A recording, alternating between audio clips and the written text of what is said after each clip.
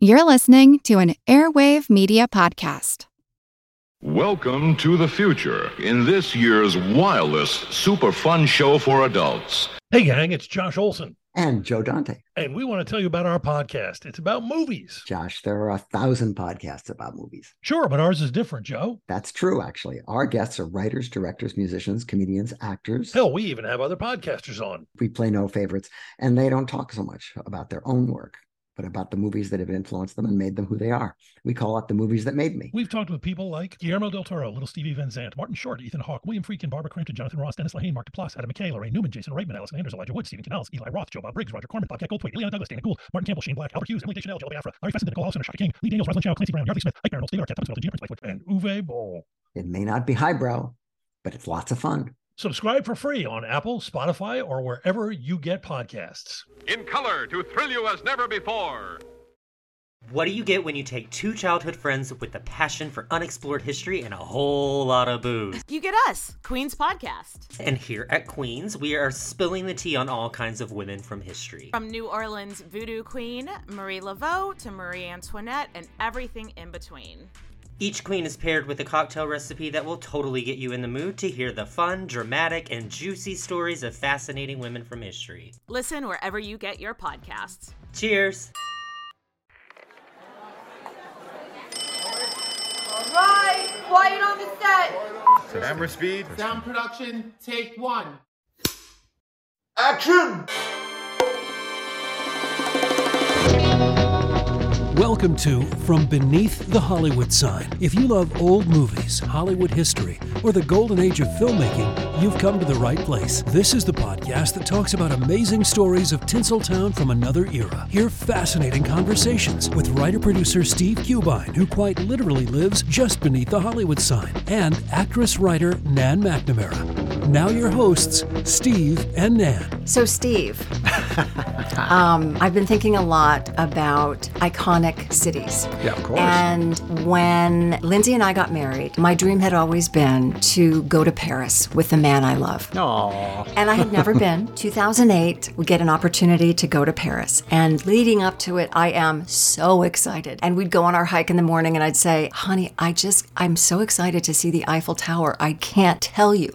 And I would get, a little verklempt, a little teary, thinking about seeing the Eiffel Tower with the man I love. And this goes on for, a couple weeks before the trip. And finally I launch into it one more time. And he turns to me and he says, are you sure you're not building this up too much?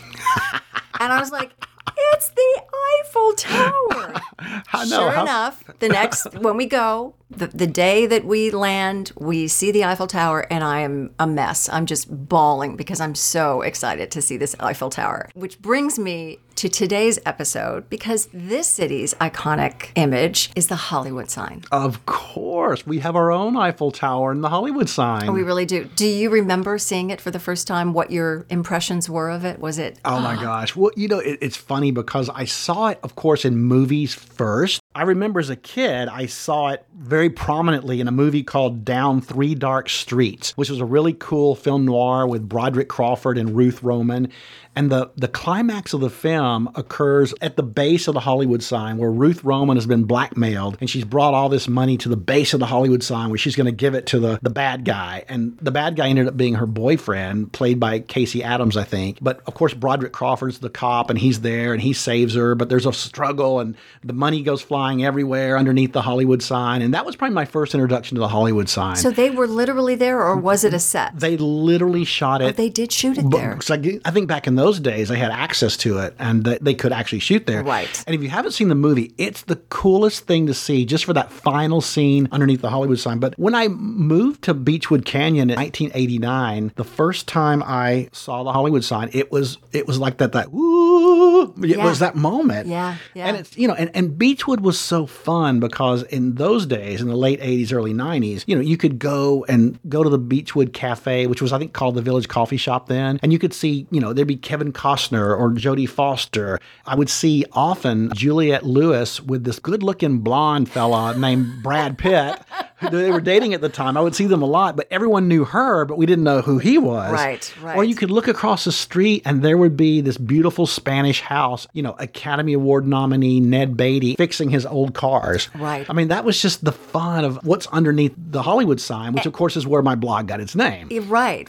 And that whole area is so iconic in terms of the architecture. As you said, the Spanish homes. I remember a mutual friend of ours had a beautiful apartment that was Art Deco, 2-story. I loved visiting Amy, at her apartment. And just because you're so close to the sign, there's just something about that canyon that it has just a vibe. There's such a magic to it, and I think it's just because of the sign and what that sign has come to represent. But, I remember in the old days, before 9/11, they didn't have all the security and all of that. You could hike up to the sign and be amongst it. You could climb on the H, you could climb on the L.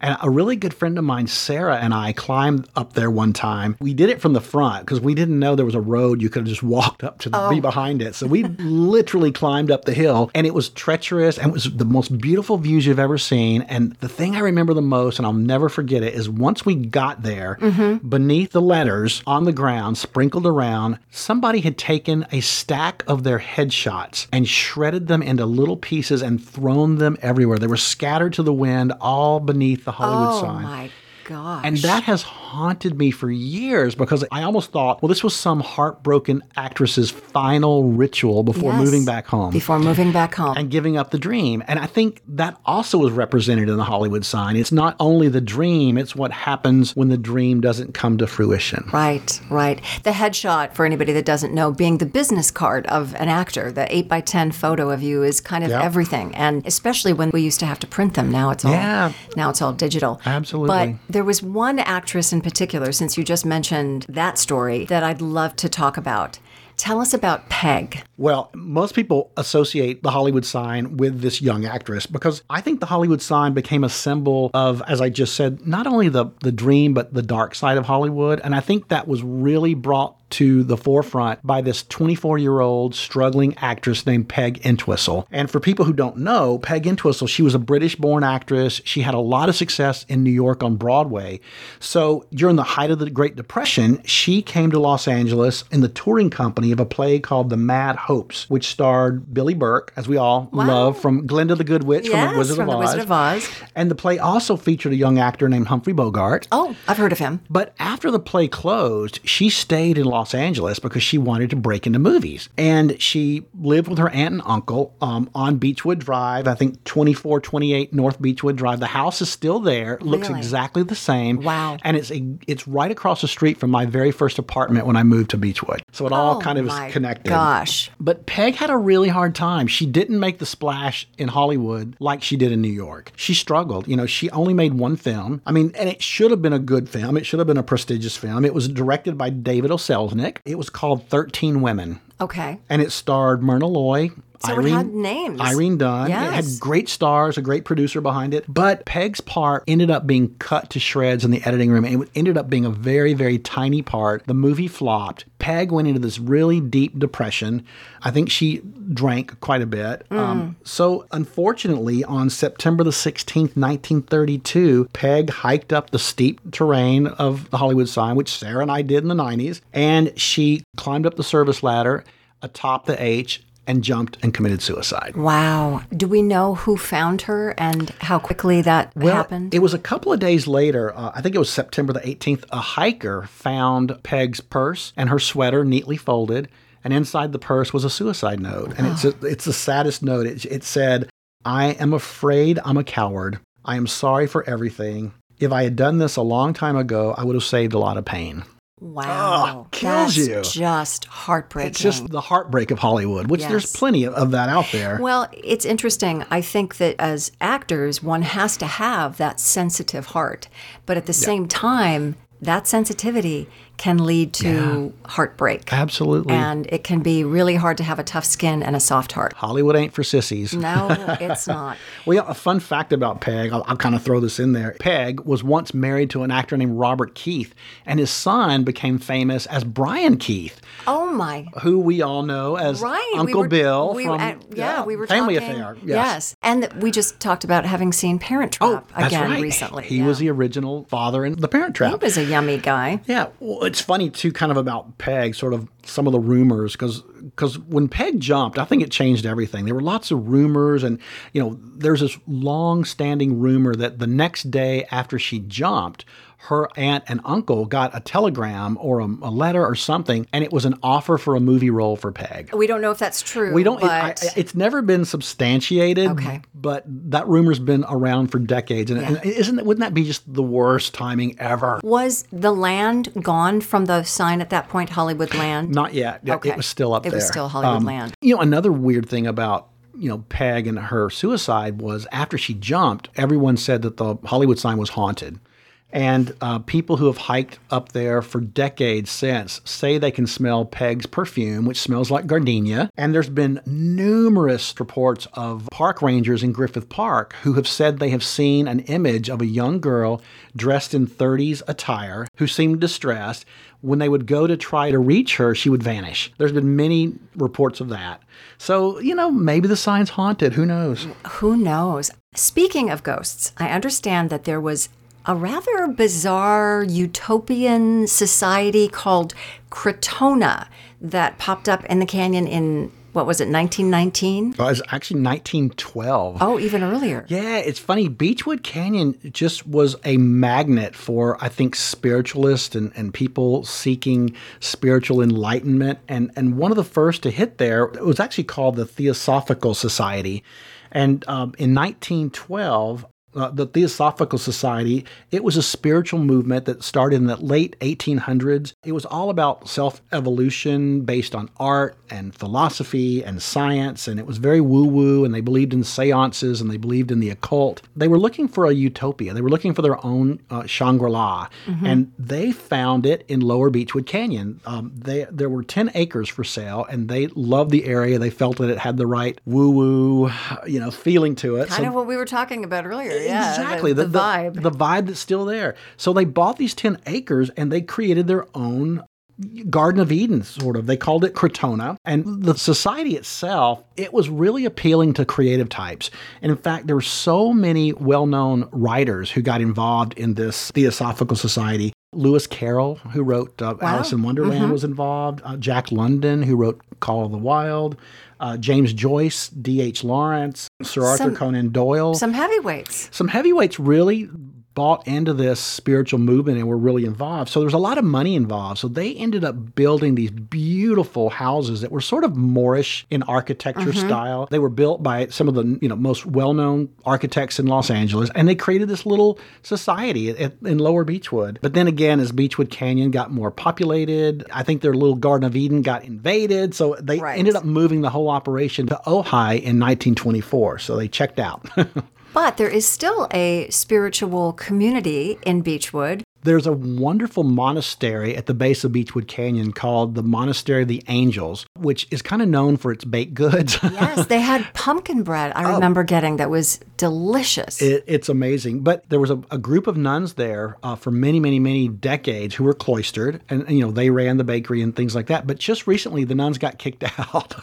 Why did they get kicked out? There were only 5 left, and I think they were getting older in age. So I think the church came in and relocated the ladies. So there's no nuns in the monastery anymore. It's really sad. Wow. I wonder what they're going to do with that property. I did talk to the caretaker of the property. He said it's going to stay within the church. They're not going to raise it and build a Walmart or anything like that. Thank goodness. So I wish I had some of that pumpkin bread right now. Well, interestingly enough, you can still order it online. If you go to monasterygoodies.com, you can still order they have pumpkin bread, they have toffee, they have all these great candies and goods that still goes to help I think it's for the grounds for the monastery. Okay. So, Steve, going back to the tragedy of Peg, yes, there have been other tragedies in the canyon. One in particular, that I want to talk about is an actor who died at just 31 years old. His name was Peter Duell. Can you tell us about Peter?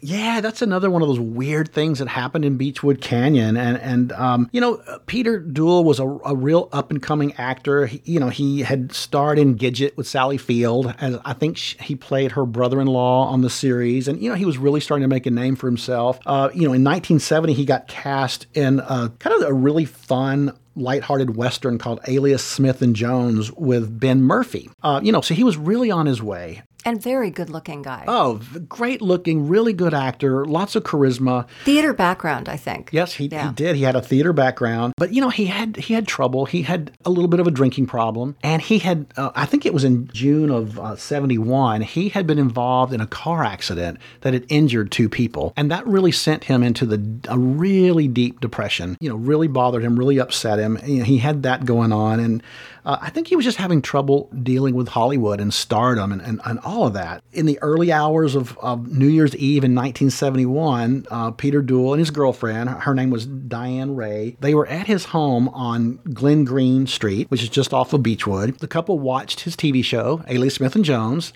She went to bed. He stayed up, and she told the police later that he came into the room, he got a revolver, he said to her, "I'll see you later." And 2 seconds later, she just heard a gunshot in the living room. And as I understand it, he died in front of the Christmas tree. Yes. That's sort of the image in one of the reports. Yep. It was, I think the Christmas tree was there, and there was his body, which was such a morbid scene. Yes. But there's always been questions about, was it really suicide? Was she involved? Right. It did sound very suspicious, especially given looking at his life. We don't know, but looking at his life, he was on a #1 TV show. He was a good-looking young man at 31. He kind of had a lot going for him. He wasn't going to do that show forever. I know there were reports that he was very unhappy being on a television show. I know that it's a lot of hard work. So what is your takeaway? What do you think happened? Gosh, I don't know. I really don't know. I know it was ultimately ruled a suicide, and I think the girlfriend was cleared. But I don't know. I think the only 2 people who really know are Peter Duell and his girlfriend. Yeah. And they're the only 2 people who really know what happened in that house. It really is tragic because he was such an actor on the rise. And in fact, I don't know if a lot of people know this, but when Quentin Tarantino made Once Upon a Time in Hollywood, he was inspired to create the character of Rick Dalton, which Leonardo DiCaprio played, based on Peter Duell. Which, when you now put those 2 stories together, it really makes sense. Because Rick Dalton in Once Upon a Time in Hollywood really beats himself up. That scene in the trailer when he's about to go on set. And then when he ultimately does give the performance of his lifetime. Yeah. And the little girl actress said, it's just such a touching scene. moment. I'm sorry that we don't have Peter Duell with us. I know. It makes you wonder what could have been. What would that actor have gone on to do? So it's funny because after he died, they tried to carry on with Alias Smith and Jones. They brought in Roger Davis, who was a young actor who actually at the time was married to Charlie's Angels star Jaclyn Smith. Oh, wow. And, but the show just didn't have the same chemistry and the same magic, and it was canceled. So they needed Peter Duell. Yeah. And I think, too, with that tragedy, it forever tainted, I'm sure that story. Yeah, I think so. I remember when I lived in Los Feliz area, so not far from Beachwood Canyon, I would often drive to the reservoir to do my run around the reservoir. And I remember looking up at one point and seeing up on the hill the kind of tan and peach or pink striped wall. I think it was maroon and kind of yellowish, actually. I know exactly what you're talking about. Yes. And everybody was all agog. What is that? Who's moved in? And come to find out that home had just been inhabited by someone by the name of Madonna. Yes, the Material Girl moves to Beachwood Canyon. Yes. Which caused quite a stir because she pissed every neighbor off because she painted this. Well, the house has great history because the house was one of the first houses built in Beachwood Canyon at one of the highest peaks. It was built for Bugsy Siegel, the notorious gangster, as a speakeasy. So he would have his card games and his liquor and his women there, and he built a huge tower that would look all the way down Beachwood Canyon. So that he could see. see if any, or his minions could see. Yes. Yeah. So they would watch for the cops. Right, because gambling was illegal at Absolutely. that point. So, it was sort of a historic house. And then Madonna moves in 93, I think. And the first thing she does, she paints it. I mean, it wasn't subtle stripes. It was huge horizontal stripes. I think it was maroon and yellowish. But it caused such a stink with the homeowners association. So, the neighbors hated her. Right. I bet she didn't get any brownies delivered as a welcome. I was going to say there were no casseroles brought to her door when she moved in. Right. A creepy thing happened at that house is, she had a very famous stalker, as one does when one's Madonna. Right. But his name was Robert Hoskins, and he was kind of a known stalker of hers because her property was abutted to a hiking trail. Okay. For the public, anybody could get to. He was able to get on the trail and then basically climb the ravine that led up to her property. Fortunately, she wasn't home at the time, but her security guard was there, and they had a big confrontation. The stalker said that he was her husband, and he was here to see Madonna. Wow. And, of course, the guard wasn't buying it, so there was a big confrontation, and the guard ended up shooting the stalker. Didn't kill him, but he ended up going on trial. He was, put away, I think, for 10 years, something like that. And is he released now? Do you know? Well, the funny thing is, he ended up going back to prison for something else, and he escaped in 2012, I think it was. He was able to break out of a mental facility he was being held in. So, of course, Madonna was terrified, and sure he was coming after her, but I don't think he did. But I don't really know if he's in a facility or not now. Right. I'm not sure what happened to him after that, but another strange thing of Beachwood Canyon. Yeah. Right now, it's time for this week's Hollywood Pop Quiz. Steve. Well, in keeping with the Hollywood sign motif, which we're talking about today, the question of today is, originally the sign said Hollywood Land. In what year was the land removed and why? All right, no Googling allowed. We'll be back with the answer to the quiz and more stories from beneath the Hollywood sign. There is a corner of Los Angeles where dreams are brought to life. The stuff that dreams are made of. Where stars are born. Rated by top of the world! Where legends are made. Oh, it's alive! It's alive! It's alive! For over 100 years, the world has been captivated by Hollywood. But just beneath the stardust lie a million more fascinating stories. Tales of heroism, villainy, betrayal, passion, tragedy, and triumph that, when sewn together, form an incredible history. The Secret History of Hollywood, available now wherever you get podcasts. Back to Steve and Nan in a minute, but now another stop on the Hollywood tour. When William Holden was cast as the lead in the 1939 film Golden Boy as the violinist turned boxer, it was a lucky break. However, things didn't go smoothly for the young actor, as his inexperience and nerves got the best of him. It caused producers to consider replacing him. His co-star, Barbara Stanwyck, who was already a big star with major clout, stepped in.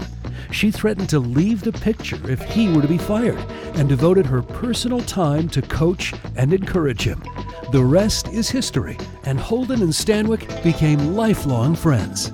And now, back to Steve and Nan from Beneath the Hollywood Sign. Welcome back, everybody. We want to talk now about something that happened in 1927. Once again, in your idyllic Beachwood Canyon, more scandal. My little neighborhood. Yes, your little neighborhood. And this one actually really is just a couple houses away from where you currently live, right? Yes. This is a story that I don't think a lot of people really know. It's not one of the famous Beachwood stories like Peg and Twistle and things like that, but there was a great actor named Paul Kelly. He was from New York. His dad owned a saloon in Brooklyn near Vitagraph Studios. And that studio was actually the most prolific film company at the time. Nothing was really happening out in Hollywood then, right? Absolutely. It was really the beginnings of the movie industry as we know it. Paul ended up having an interest in movies. He appeared on Broadway in the original Little Women, but he also started getting into movies there at the studio. And he was billed as Master Paul Kelly, and he was believed to be the very first child star.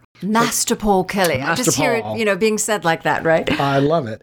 One of the movies he made very famous was Anne of Green Gables, which also starred Mary Miles Minter. Okay, and we know... That name sound familiar? Yes, it does, because there was scandal with Mary Miles Minter in the murder of William Desmond Taylor. That's right, exactly. And Taylor directed 59 silent films between 1914 and 1922. He also acted in them. But his murder, which is a whole nother... We'll save that for another podcast. That for another day. But as we've said in previous episodes, this web of Hollywood, it's just connected in love and in hate. Well said. Well, Kelly, eventually in the mid-20s, he moved to Hollywood, as everyone does, because he wanted to make it in the movie business. So he arrived and befriended a married couple, Ray Raymond, who was a musical comedy actor, and Dorothy McKay, who was an actress, who had some, modest success. Neither one were huge names or anything. And that couple had a 4-year-old daughter named Valerie. Well, they became big buddies, and they were also really heavy drinkers, big partiers. They were part of the party scene of Hollywood. I'm getting a theme with this whole alcohol thing. I'm just saying. Big in Hollywood in the 20s for sure. Yes. Well, Raymond's drinking got really, really bad, and I think he was maybe a little bit abusive to his wife, Dorothy. Dorothy turned to Paul Kelly for comfort. Comfort led to love, and came this huge affair. Oh, boy. Which caused all kinds of problems. I see this not going down a good road. So eventually, Ray Raymond finds out about the affair, and he confronts Paul Kelly. And he basically calls Paul Kelly over to his home because he wants to duke it out. Okay. And Raymond and Dorothy McKay lived on Cherimoya, which is just a few streets over. Yes, I looked at an apartment once on Cherimoya. Yeah, it's a great little neighborhood. So Paul Kelly arrives. By this time, Ray Raymond is already drunker than Cootie Brown, and he's ready to rumble. He is ready to fight for his woman. But he's not as big as Paul Kelly. No, not at all. In fact, I think Ray Raymond was about 5'8", weighed $150, and Paul Kelly was this big, hulking, 6 foot tall, 200-pound man. So it wasn't really an even fight. Right. Well, the two men kind of go at it, and in the house, who witnessed the whole thing was the maid of Raymond and Dorothy McKay, and also 4-year-old Valerie, their daughter. Oh. So what happened was... How traumatic. Oh, I can't even imagine the child therapy that probably came after that. Yeah. But Kelly basically took Raymond by the head and just knocked his head against the wall and knocked him unconscious. Oh. It wasn't much of a fight. I think it was just one blow and Raymond's down on the floor.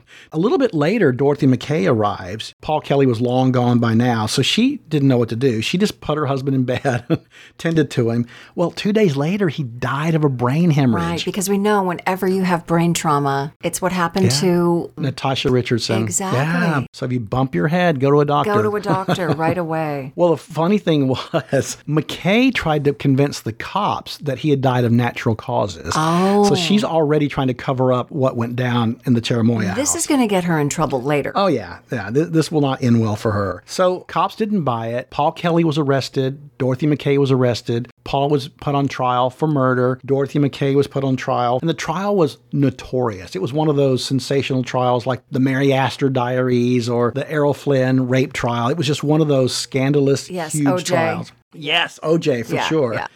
During the trial, Dorothy McKay tried to deny the affair with Paul Kelly, but Paul Kelly's houseboy testified that on many occasions he had served the lovebirds breakfast in bed. Well, how lovely. Plus aspirin after their drunken nights together. So that still is the remedy now, right? Breakfast in bed. Yeah, breakfast in bed. Aspirin. So basically the we're not having an affair story did not hold water thanks to the houseboy. That wouldn't hold up. That wouldn't hold up at all. And then she also gets on the stand and is rather superior, I guess would be one way of describing it. She did herself no favors on the stand. When she was questioned about everything, she was very aloof. She had an attitude of superiority, and she basically said that Hollywood people are different and that normal conventions are not necessary for them because they're more sophisticated. Well, there you go. Okay, that means you should get away with murder, I guess, according to Ms. McKay. Exactly. Well, it didn't work because Kelly was convicted. He was sentenced to 3 to 10 years. She was convicted. I think she was sentenced 1 to 3 years, for covering up everything. So he gets convicted for manslaughter. She's convicted for covering it up. But really, she gets out less than a year later. Yes. And is set free. And he gets out not that much after that, yes, right? I think he spent maybe 2 years in prison prison for it. And I don't know if it was for good behavior or overcrowded prisons or whatever the reason, but they let Paul and they let Dorothy out. And did they get together? Well, in spite of everything, in spite of the scandal and the ruined lives and everything, I guess it's the power of love, because they ended up hooking up. Okay. And so I guess it was true love. I guess it was worth it. And he even adopted Valerie, the little 4-year-old girl that witnessed the beating. Isn't that crazy? Yes. And raised Valerie as his own. Wow. So weird. That is. So only 5 years after the murder of McKay's husband, Kelly returns to Broadway. This to me is such a certainly power of forgiveness, I guess. I mean, or was it really just they wanted a name and he had brought scandal with him and that was probably good for box office, right? Yes. Ticket sales anyway. Yeah, I mean, he was welcomed with open arms back on Broadway. I mean, he just had this great prolific career on Broadway. Eventually, later in like 1948, he even won a Tony as Best Actor for a play called Command Decision. So this scandal did not stop his career one bit. Or hers in a way, because she produced a play called Women in Prison based on her experiences in prison, and Warner Brothers bought the rights. Yeah. I guess her tales of being in the pokey were pretty appealing, so they made a movie out of it. You know, it starred Barbara Stanwyck. They made it in 1933 called Ladies They Talk About. Wow. Isn't that a great title? I love it, and I love me some Barbara Stanwyck. So they eventually both end up back in Hollywood, right? He does his stint on Broadway, but he comes back and works quite a bit. His career took off after that. It's almost like, and I've heard stories of this after the Mary Astor diary scandal. The next time she was ever on screen, audiences applauded and cheered. So there's something about a bad girl or a bad boy that people just love because they welcomed him back. I mean, he worked constantly. He was in, Public Hero #1 with Lionel Barrymore and The Roaring Twenties with Bogart. He even played General Custer in a movie called Wyoming with Wallace Beery in 1940. So he went on to have an incredible career. I think most people probably know him from The High and the Mighty with John Wayne and Claire Trevor. He was in Ziegfeld Girl with Lana Turner and Judy Garland and Hedy Lamarr. Flight Commander with Robert Taylor. It did not slow him down. No, I mean, he appeared in over 400 movies, which is pretty remarkable. I guess it was probably pre-cancel culture. I wonder what would have happened today. But then again, we have Robert Blake and OJ, and after they got off, their careers didn't flourish. So it's interesting. It is interesting. So Paul goes on to have a wonderful career. What happened to Ms. McKay? Well, she found success with turning her memoirs into the movie, but after fighting their way to be together, after sentences in prison, after all of this turmoil, they're finally together, and what happens? Dorothy gets into a car accident and dies. Oh, no. That seems unfair. Yeah, it was in 1940. So they didn't get much time together after all of that. They really didn't. She crammed a lot of life into that. How was Kelly after her death? He didn't waste too much time. I think the next year in 41, he met an extra on one of his movies named Claire Owen, married her, and that was that. She was with him until he passed away in 56. What is the moral of the story? Crime doesn't pay? I don't know. Crime sometimes pays. All right, now another bizarre tale of another Beachwood. Bizarre tale from Hollywood. Well, it's time for the answer to our Hollywood pop quiz. The question was, the Hollywood sign originally said Hollywood Land. In what year was the land removed and why? Okay, I think I know one part of the answer. I can't remember the year, but I believe land was removed because it was the name of a realty company, right? Ding, ding, ding, ding. Correcto. What do I win? That's exactly right. What happened was the sign was originally made of wood, and eventually it began to deteriorate. So the residents who lived up by the sign started complaining. So the Hollywood Chamber of Commerce agreed to repair the sign, but with one caveat. They had to remove the land portion of the Hollywood Land sign because they wanted it to be about the community of Hollywood. Right, and not an advertisement. Yeah, not an advertisement for just some fancy upscale housing development. And that happened in 1949. Okay, if you got it right, good for you. Well, funny, another just on that same lines, the sign fell in disrepair again in the 1970s, kind of famously. And they really thought at one point they might just tear it down, but a very unlikely champion emerged. And do you know who that was? You do. I'm going to guess. Was it Hugh Hefner? It was. A little bird might have told me that. Playboy daddy himself, Hugh Hefner, really stepped in and saved the Hollywood sign. So he gave the money for it to be fixed. He did to a degree, but he did this fundraiser, and he was very clever. He symbolically auctioned off each letter to famous celebrities, and I think it was $27,700 a pop. And that money was used to construct a brand new sign from scratch and made out of metal now instead of wood, so it lasted longer. And some of the people who invested in letters, it was an eclectic, funky group. It was Alice Cooper, the rock star, and it was the Gene Autry, the cowboy star, and singer Andy Williams, and Warner Brothers Music. It was just this wonderful, old and young and hip. Yes, and it was like the perfect merging of 70s celebrities. Which is really what Hollywood is. It is. The only thing that I miss about the Hollywood sign is I wish it was lit up. Oh, yes, which I don't think we mentioned, but when it was originally erected, it came with 4,000 light bulbs that lit the whole thing, and it would flash first holly, then wood, then land, then the whole thing. So it was like this wonderful lit billboard on the side of the Hollywood Hills. Can you imagine being the person that has to replace all those bulbs? Well, there was a caretaker. You know, the Hollywood sign had its own caretaker. I think his name was Albert Coach. I think that's how you pronounce his name. But his whole job from like 1922 into the 60s was maintenance and taking care of the Hollywood sign. And for the first probably few years of his career, it was all about changing those light bulbs.